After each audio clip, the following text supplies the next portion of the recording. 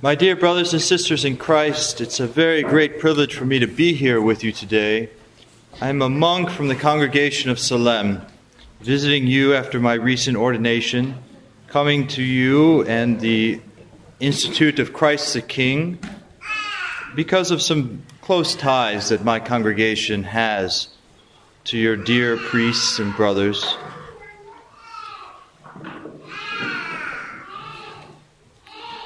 Today, the light of Christmas continues to shine. Today is the feast of the Holy Family. We continue to be surrounded by the light that comes from the holy cradle in Nazareth. The Church, in its wisdom, continues to remind us in many ways of the mystery of the Incarnation. It separates, for our sake, many of the events that occur on the day of the Nativity. For instance, 8 days after the Nativity is the Feast of the Circumcision. On that day, our Lord is circumcised, he enters into the people of God, and he receives a name, a holy name. The Church has different feasts honoring this occasion where Our Lady intercedes on our behalf, bringing our Lord into the people of God, celebrating his holy name on another day, and also remembering, like today, the very close ties of family that existed at this time.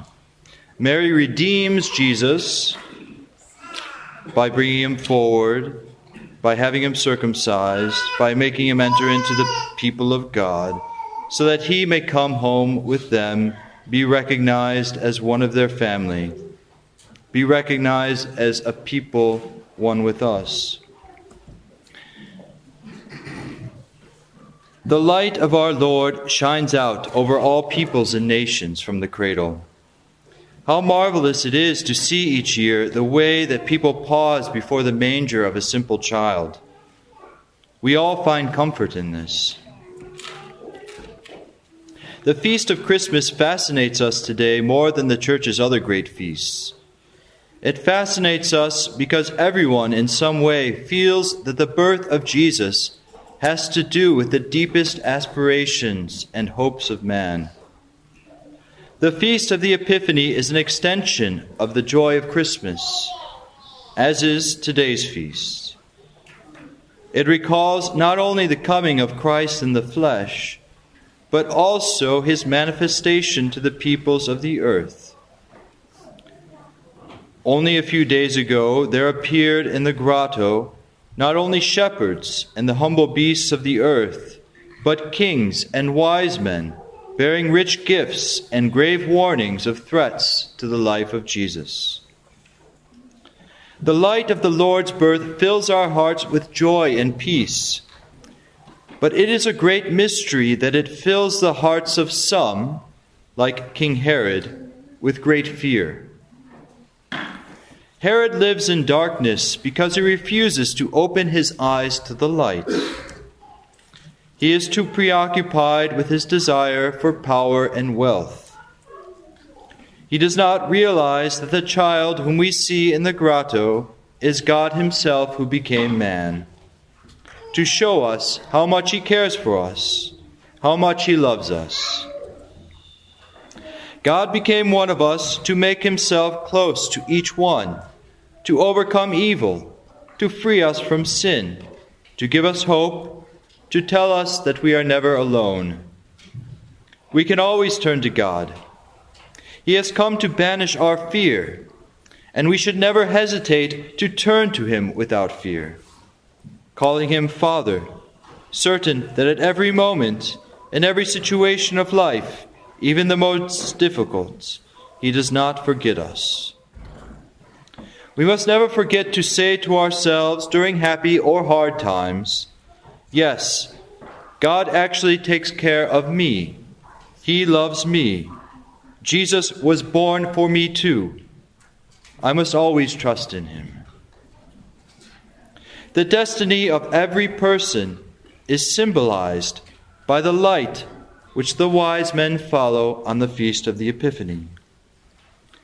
Life is a journey, Pope Emeritus Benedict XVI used to remind us, illuminated by the lights which brighten our way to find the fullness of truth and love in Jesus Christ.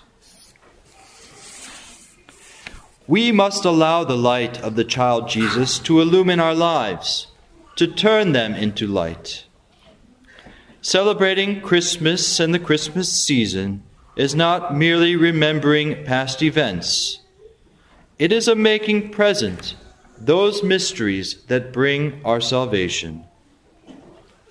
Today, in the sacred liturgy and the celebration of the sacraments, all of the mysteries of Christmas become present and effective for us.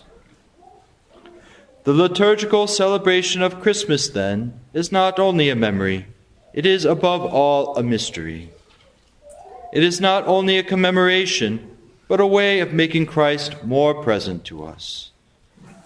The more intensely we live the whole of the Christmas season, which lasts, unless interrupted by Septuagesima, until February 2nd, the more intensely we live this season, the more Christ will become present to us. One way for us to enter more fully into the mystery of Christmas is to recover its meaning. Besides the wonderful examples of humility, poverty, and faith that it proposes to us, it also beckons us to let ourselves be totally transformed by the one who took on our flesh. The manifestation of God aims at our participation in the divine life, in the realization within us of the mystery of his incarnation, the mystery which is the fulfillment of our human vocation. How do we come to know Jesus? How do we come to see his light? The infant John the Baptist, while still in the womb, was able to see the light of Christ. He saw it and he shared it. He gave a kick. He leaped in the womb of his mother. He had experienced the joy of Christ. Perhaps even St. Joseph did not yet know that Mary had received Jesus when she went to visit her cousin Elizabeth. But this little child, so small, so tender, so sheltered from and blind to everything in the world, he leaped for joy. That is the joy that we too must have, and it is there for us. All we must do is ask for it. Seeing God is the fruit of a pure heart. And it is our greatest joy to be able to see God. But where should we look? Where will we find him? He is found in many different ways. Saint Mother Teresa found him in the poor. One day she picked up a child, 6 or 7 years old, from the street, and she could see the pain of hunger in his face. So Mother Teresa gave her a piece of bread, and then she saw the child eating the bread, crumb by crumb. Mother Teresa said, "Eat the bread." And then the child looked at her and said, "I am afraid that when the bread is finished, I will be hungry again." That little one, so small, had already tasted the pain of suffering, the pain of hunger. But when looking upon that face, Mother Teresa found Jesus. She was very good at this. She had the eyes of an eagle for the suffering of Christ's most forgotten, his smallest brethren. And that is what God loved about her. She found Jesus in those who suffer, those who are poor. But in order to do this, she had to open her eyes.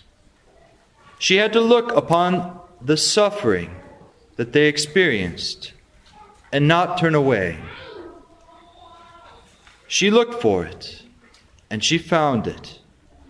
She found Jesus. The poor we have in America may not know the same kind of poverty that people in India experience, but they need the same love.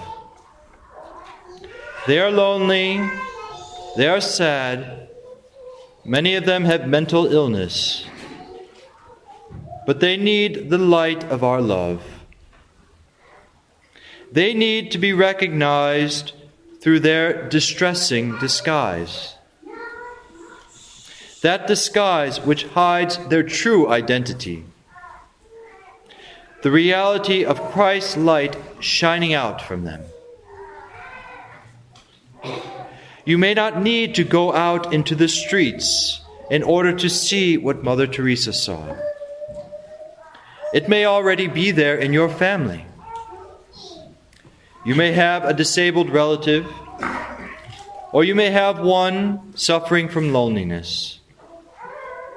If you are courageous, gaze upon them as you would upon Christ on the cross. Gaze upon them in wonder, in surprise, even confusion, but above all, with love and compassion. If we had a heart like Mary's, a heart that can stand at the foot of the cross and behold the pain of her Son, we would certainly learn to see Jesus, and this would fill us with joy. The Christmas season is indeed above all a season of joy, and joy is itself a sign, a manifestation of Jesus. We can also find this joy in friendship, giving, creating, family, striving and aspiring to be better persons. God is there in all these relations and aspirations, and He is there above all in the mystery of the altar.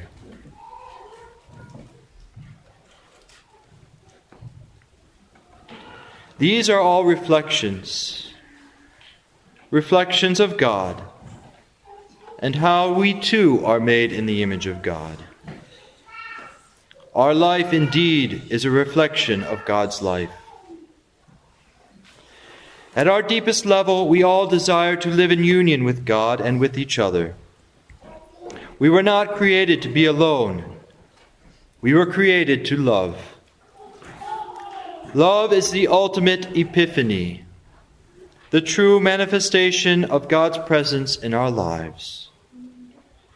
This capacity to know and love others is God's greatest gift to us, whether it be in the poor and lonely or in our most cherished loved ones. God is there manifesting Himself to us, as He did to St. John the Baptist in the womb of his mother, as He did to the wise men in the Star of Bethlehem, and as He did for Mother Teresa in the faces of the poor she served.